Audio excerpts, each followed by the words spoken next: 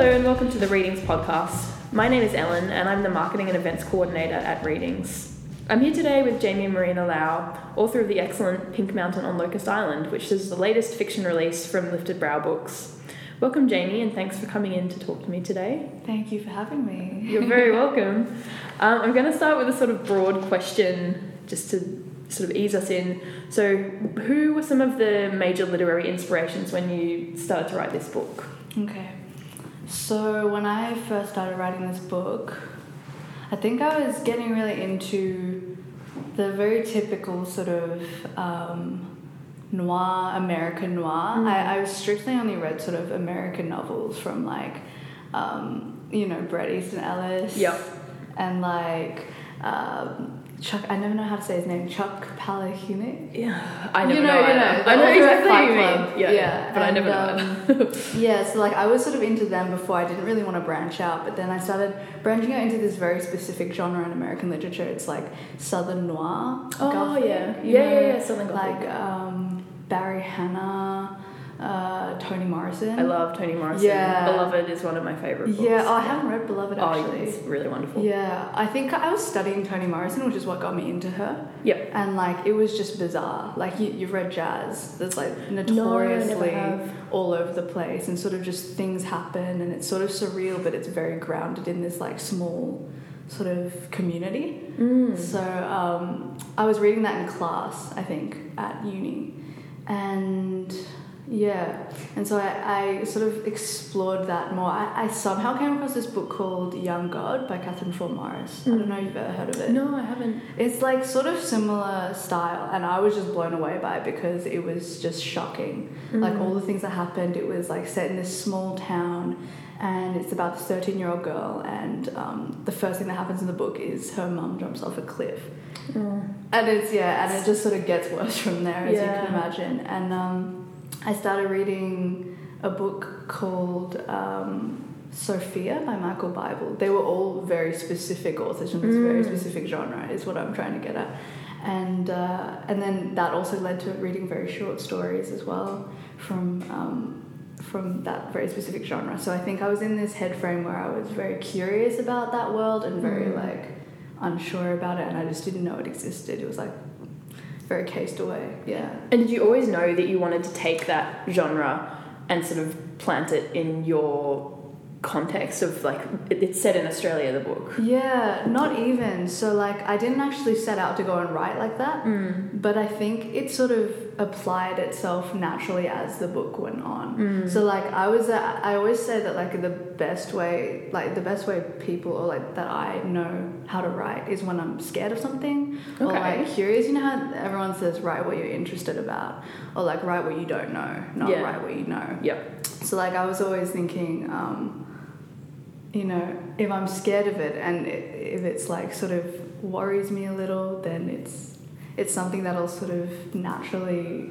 occupy my mind for a long time. Oh, definitely. And I think the best fiction sort of it is quite concerning and it's got that funny abject edge to it. And I know like Toni Morrison, for example, she's a master of that, of just kind of making you a bit uncomfortable. Yeah. And this book definitely... Completely. And it doesn't even have to be in the way that like the subject will be completely different to the way she writes it. Yeah, totally. Yeah, in this book there were moments where I was a bit like...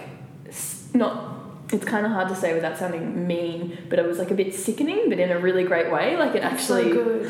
I'm glad you like it. So good. I always mean that as a compliment about books, but I'm like, it was disgusting. And people are like, that's not very nice. That's so sweet. But if it makes you feel something, then I think you're definitely on the right track.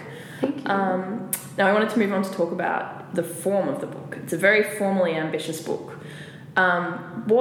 How would you describe your approach to form? And just for those who haven't read the book yet, what is it sort of structured like? So when I first wrote it, it was literally, I think it was in class, and the teacher, the prompt was, I don't even remember what the prompt was, but you know how in class you have to read it out? And for some reason I kind of knew, I didn't put up my hand the whole year, and it was like the second last class, and I somehow knew that I was going to have to read it that day, and so I made mine super short on purpose. Like I wrote the shortest, most vague scene in the world, just with like a lot of imagery and like a lot of mood. And I sort of made that a challenge for myself because I hate reading in class. Like I get all nervous. It's tricky. And she actually, funnily enough, did get me to read that day. And I was like, got some feedback on it, and they were kind of like, oh, we liked how it sort of was a mood, but you didn't give away too much. And I was like, oh, cool. And I took it away, and I sort of started naturally writing other scenes with the same character vaguely, but not. And so I sort of took it as a writing practice for myself, because usually I was like one of those teenagers that just wrote a lot of books, you know, when they were younger, and I just kept going. So like it was a practice for myself to sort of stay contained in like each moment and each thought and each sort of significant feeling for Monk, the main character. So it was sort of a way of trying to dig into her mind without going into it 24/7, because I feel like when you try to get into a character's head 24/7, you sort of lose it a bit, and it sort of becomes you, or like it becomes something that is too real for you to keep fictionalizing it and to keep sort of letting the story sort of happen naturally. So I tried to do like an hour a day for Monk's life, or like even just like a few minutes a day, and maybe like it skips 2 weeks in between as well. It was just an interesting experiment for myself, and hopefully it's also kind of interesting for the reader to be able to totally, it's very that. interesting. So it's kind of like a patchwork quilt of a book in a way, or a patchwork quilt of a character. Actually even a character, because I would say that I was very close to the character more so than the plot. I have always had like trouble with plotting things out, so when it's sort of bookmarked under little titles like that, you know, I always read it better and I always write it better. So I'm hoping that people that don't normally read either sort of find it like almost cinematic, that is like consciously switching scenes. It is quite like that. It's you get these sort of, so every chapter is broken up into these, some of them are just a page, some are a couple of pages, and you do kind of get that, it's like a very vivid image, and it's sort of, it almost reminded me, I don't know if you read A Girl is a Half-Formed Thing by Emma McBride, which is a wonderful but very sad book. Oh really? I should read it. I've heard of it. It's really great, but it almost reminded me of that, because that book is very much about it's stream of consciousness, but it's about putting the reader like literally in the brain of the protagonist. So it's written in the way that you actually think, but then the result of that is that you're very present as you read. And I think this does a similar thing, that by having those moments sort of like alongside each other, that's a really good way of putting it, actually, because I think sometimes like it does like ramble, and at one point in the book I think like one of the sentences like start off in all caps, and that's something that my editor kept, and I was kind of like, oh, it's weird, I thought he would have taken that away, because I think naturally as a writer I started to write like I was very much implanted there for the moment, and I only had a certain amount of space to say it. So I would like, I guess, the reader to read it like exactly how you just said just then. I found it really, I felt sort of like I was very much just thrown into the book while I was reading it. Did you find it difficult to sort of sustain, I suppose, a plot and like the consistencies of characters across such a fragmented form? And even, do you agree with the term fragmented? Because I know some people don't. I think the difference is, even though it's fragmented, I wrote this book in like a month, I think. Whoa! Or like a bit more. I don't know. It felt like a month because I just every day that I would write it, I'd spend pretty much like the whole day. Like I think I even skipped classes to just like keep writing it, because it would just, I think that's like the biggest risk, is that every sort of fragmented form could be like a different version of the character that doesn't quite line up, and it's a spiral. It's easy to spiral out of control. And I hope it doesn't do that for you. No, it doesn't at all. It definitely doesn't. I was very impressed. Because I love books that are a bit weird with form, but there is this thing of like, sometimes when authors are too experimental with how they approach it, they can sort of lose track of the world of the book. But I think, as you were saying before, you're very close to the character. I think that sort of comes through, and it kind of glues it together, I think. But yeah. And back to the protagonists, there's a really stark contrast between your two main protagonists. There's Santakoi and Monk. Mm-hmm. And Santakoi is like this rich kid who's like flying around the world, like giving people fur coats. Yeah. And then Monk, who's only been on holiday once in her life, and in the book goes for a second time to exactly the same place. Yeah. Why did you choose to have these two as your sort of like the center of the book and right next to each other? Was that contrast intentional? It's funny because I didn't when they first met, they were supposed to be exactly the same. Like she was supposed to find solace in the fact that he was like, and I think that's how it should read. I think that it should read like they sort of both begin on the same footing, but slowly as they get closer and slowly she sort of realizes that he's more level-headed than her, sort of knows what he's doing, very conscious of what he's doing. Is that because they had a different sort of educational experience and they had a different sort of like economic experience as well? Like it's not very obvious in the book, but the geography of that city, like that anonymous city, is kind of important because the space is important, I think. Yeah, definitely. Yeah, like Santakoi lives in this big house and Monk lives in the apartment. And I saw that as such, like, as imagery, sort of, I don't know, like that started off as imagery before it started off as something to comment on their different lifestyles and upbringings. So those sort of settings just came to you before you even thought about the people in them? I think so, because I think it's something that I observed as well, you know, in just the sort of, not people around me, but sort of the world around me right now currently is just that sort of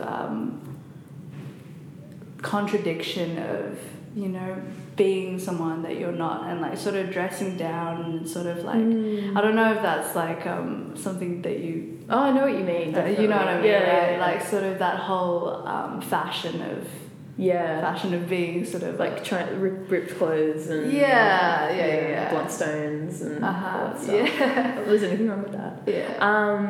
Did you take a lot of the world you live in and put it into the book, or is it sort of inspired by real life in terms of setting and city? Because it is an anonymous city, but it is very familiar to Melbourne. Like similar. It's funny because I went to San Francisco recently. I went to San Francisco a month ago, and I was like, this looks exactly how I wanted it to look in the book. But San Francisco is weirdly like similar to Melbourne as well. Like it was just a bigger Chinatown, I think, and a more sort of isolated Chinatown, so it was more like an Asian population living there, and it was like very much like Hong Kong, which is where my family's from.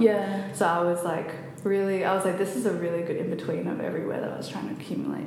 But yeah, sorry, what was the question? I can't even remember. Let's just move on. Let's keep going. The other thing is I find Chinatown such a fascinating setting because it's such a universal thing. Like when you go around the world and every city has a Chinatown, and they're all quite like, they're all different, but they're all sort of like it's Chinatown. They have their own flavour, but it's all quite similar. Was that sort of a conscious decision you made to have it as an anonymous city and then a sort of anonymous like region of a city? Yeah, I think it was conscious in the sense that I wanted that to be the mood, but then I sort of slowly realized the exact same thing that you realized, and just like that it was a way to universalize it, but because like everyone sees it as somewhere they go and consciously knowing it's where they're going to experience a culture, and it's just funny how we sort of use other places like that, but it's not named that, you know. So like Chinatown, like you're very consciously going into it being like, this is Chinatown, I'm allowed to like sort of, you know, immerse myself in Chinese culture. But then you go to like, I don't know, you go to a certain suburb and it's like more of a population and like more of a density of like certain immigrants. And like I grew up in a suburb like that, so it was like very much like you enter it and you sort of, no one notices it, but they sort of start to pick up there are so many like Chinese people there, and so it was like a suburb where it was like okay to be racist because it was like that. So like I was sort of wanting to comment on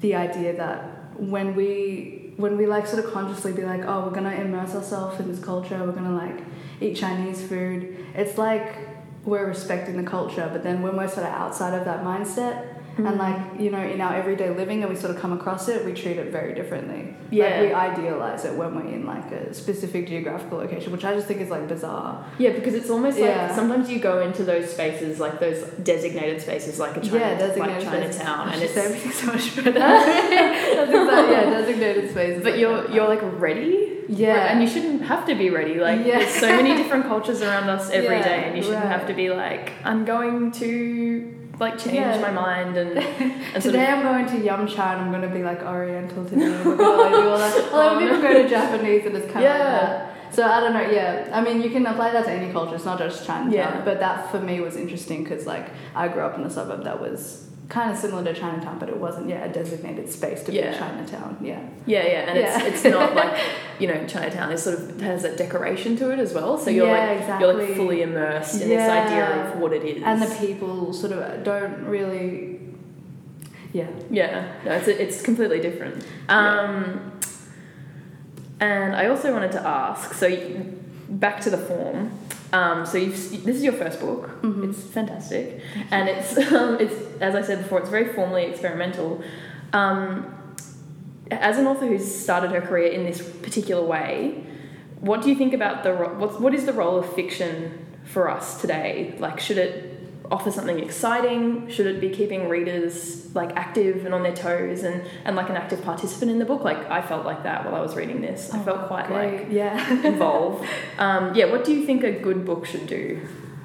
I think a good book, I think it's interesting because I'm not a very good reader myself. So like I will, like my attention span is like the same as everyone in this generation. Like read like an article and sort of be like, oh my god, that's it. That's all I can do today. Or like even just read half an article and be like, I know this. Like, you know, that sort of reading mind that we have today. And that's how I also have started to write, because I feel myself getting lazy. University, like readings at university, like, you know, are so long. I'm kind of like, I'm sick of reading, and like I don't want to be, because I love to write. So it was kind of like this contradiction when I like continue to write today, and when I wrote this book, I was kind of like, but it sucks because like when you won't know a good book. Like I picked up a book for the first time and read it in a long time, like just a little bit before I wrote this, and I was like, you know what, like books can like actually change the way you see things, and like books can like sort of like, you know, get a bit of perspective that's outside of what we read on the internet, because that's all like, it's interesting, it's still filtered, but it's like filtered in a very different way to how,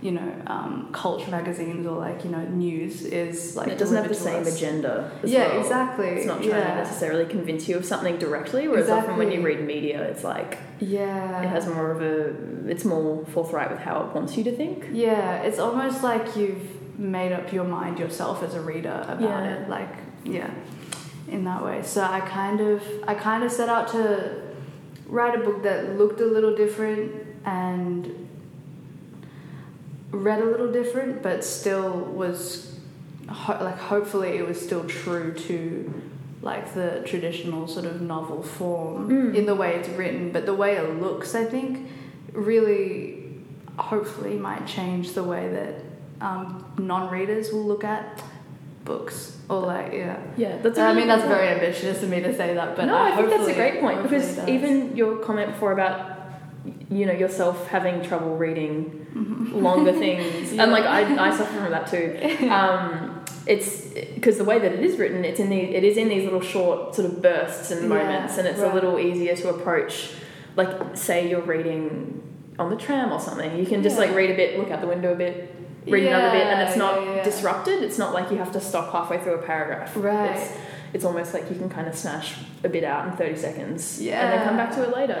Because like I kind of got into poetry as well a lot, like, you know, around this like period, which I'd never sort of explored before, and there's so many cool sort of like long form poetry, and I was just like, oh, this is just like crazy, like people should be reading more stuff that looks like this, and like, but people don't know that there's stuff that looks like this. Yeah, I think it scares people as well. I think sometimes poetry and experimental fiction, people open the book and they look at it and they're like, oh no, like, what is this? Yeah. I'm not familiar with this, and they don't want to read it. But I think, I hope that this, like for myself, I found having those really short bursts within the chapters in your book was quite, like, it made it quite approachable, and I read it quite fast because I was that's good. I definitely read it very fast. And how long did it take you to read it? I think I read it over the weekend, so probably in like 2 or 3 sittings. Oh wow. Yeah.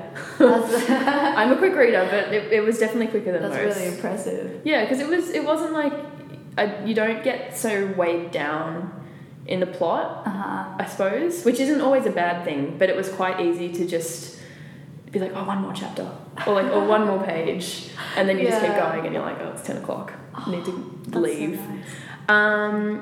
And just a question to finish up, because we're almost at the end, what are you reading at the moment?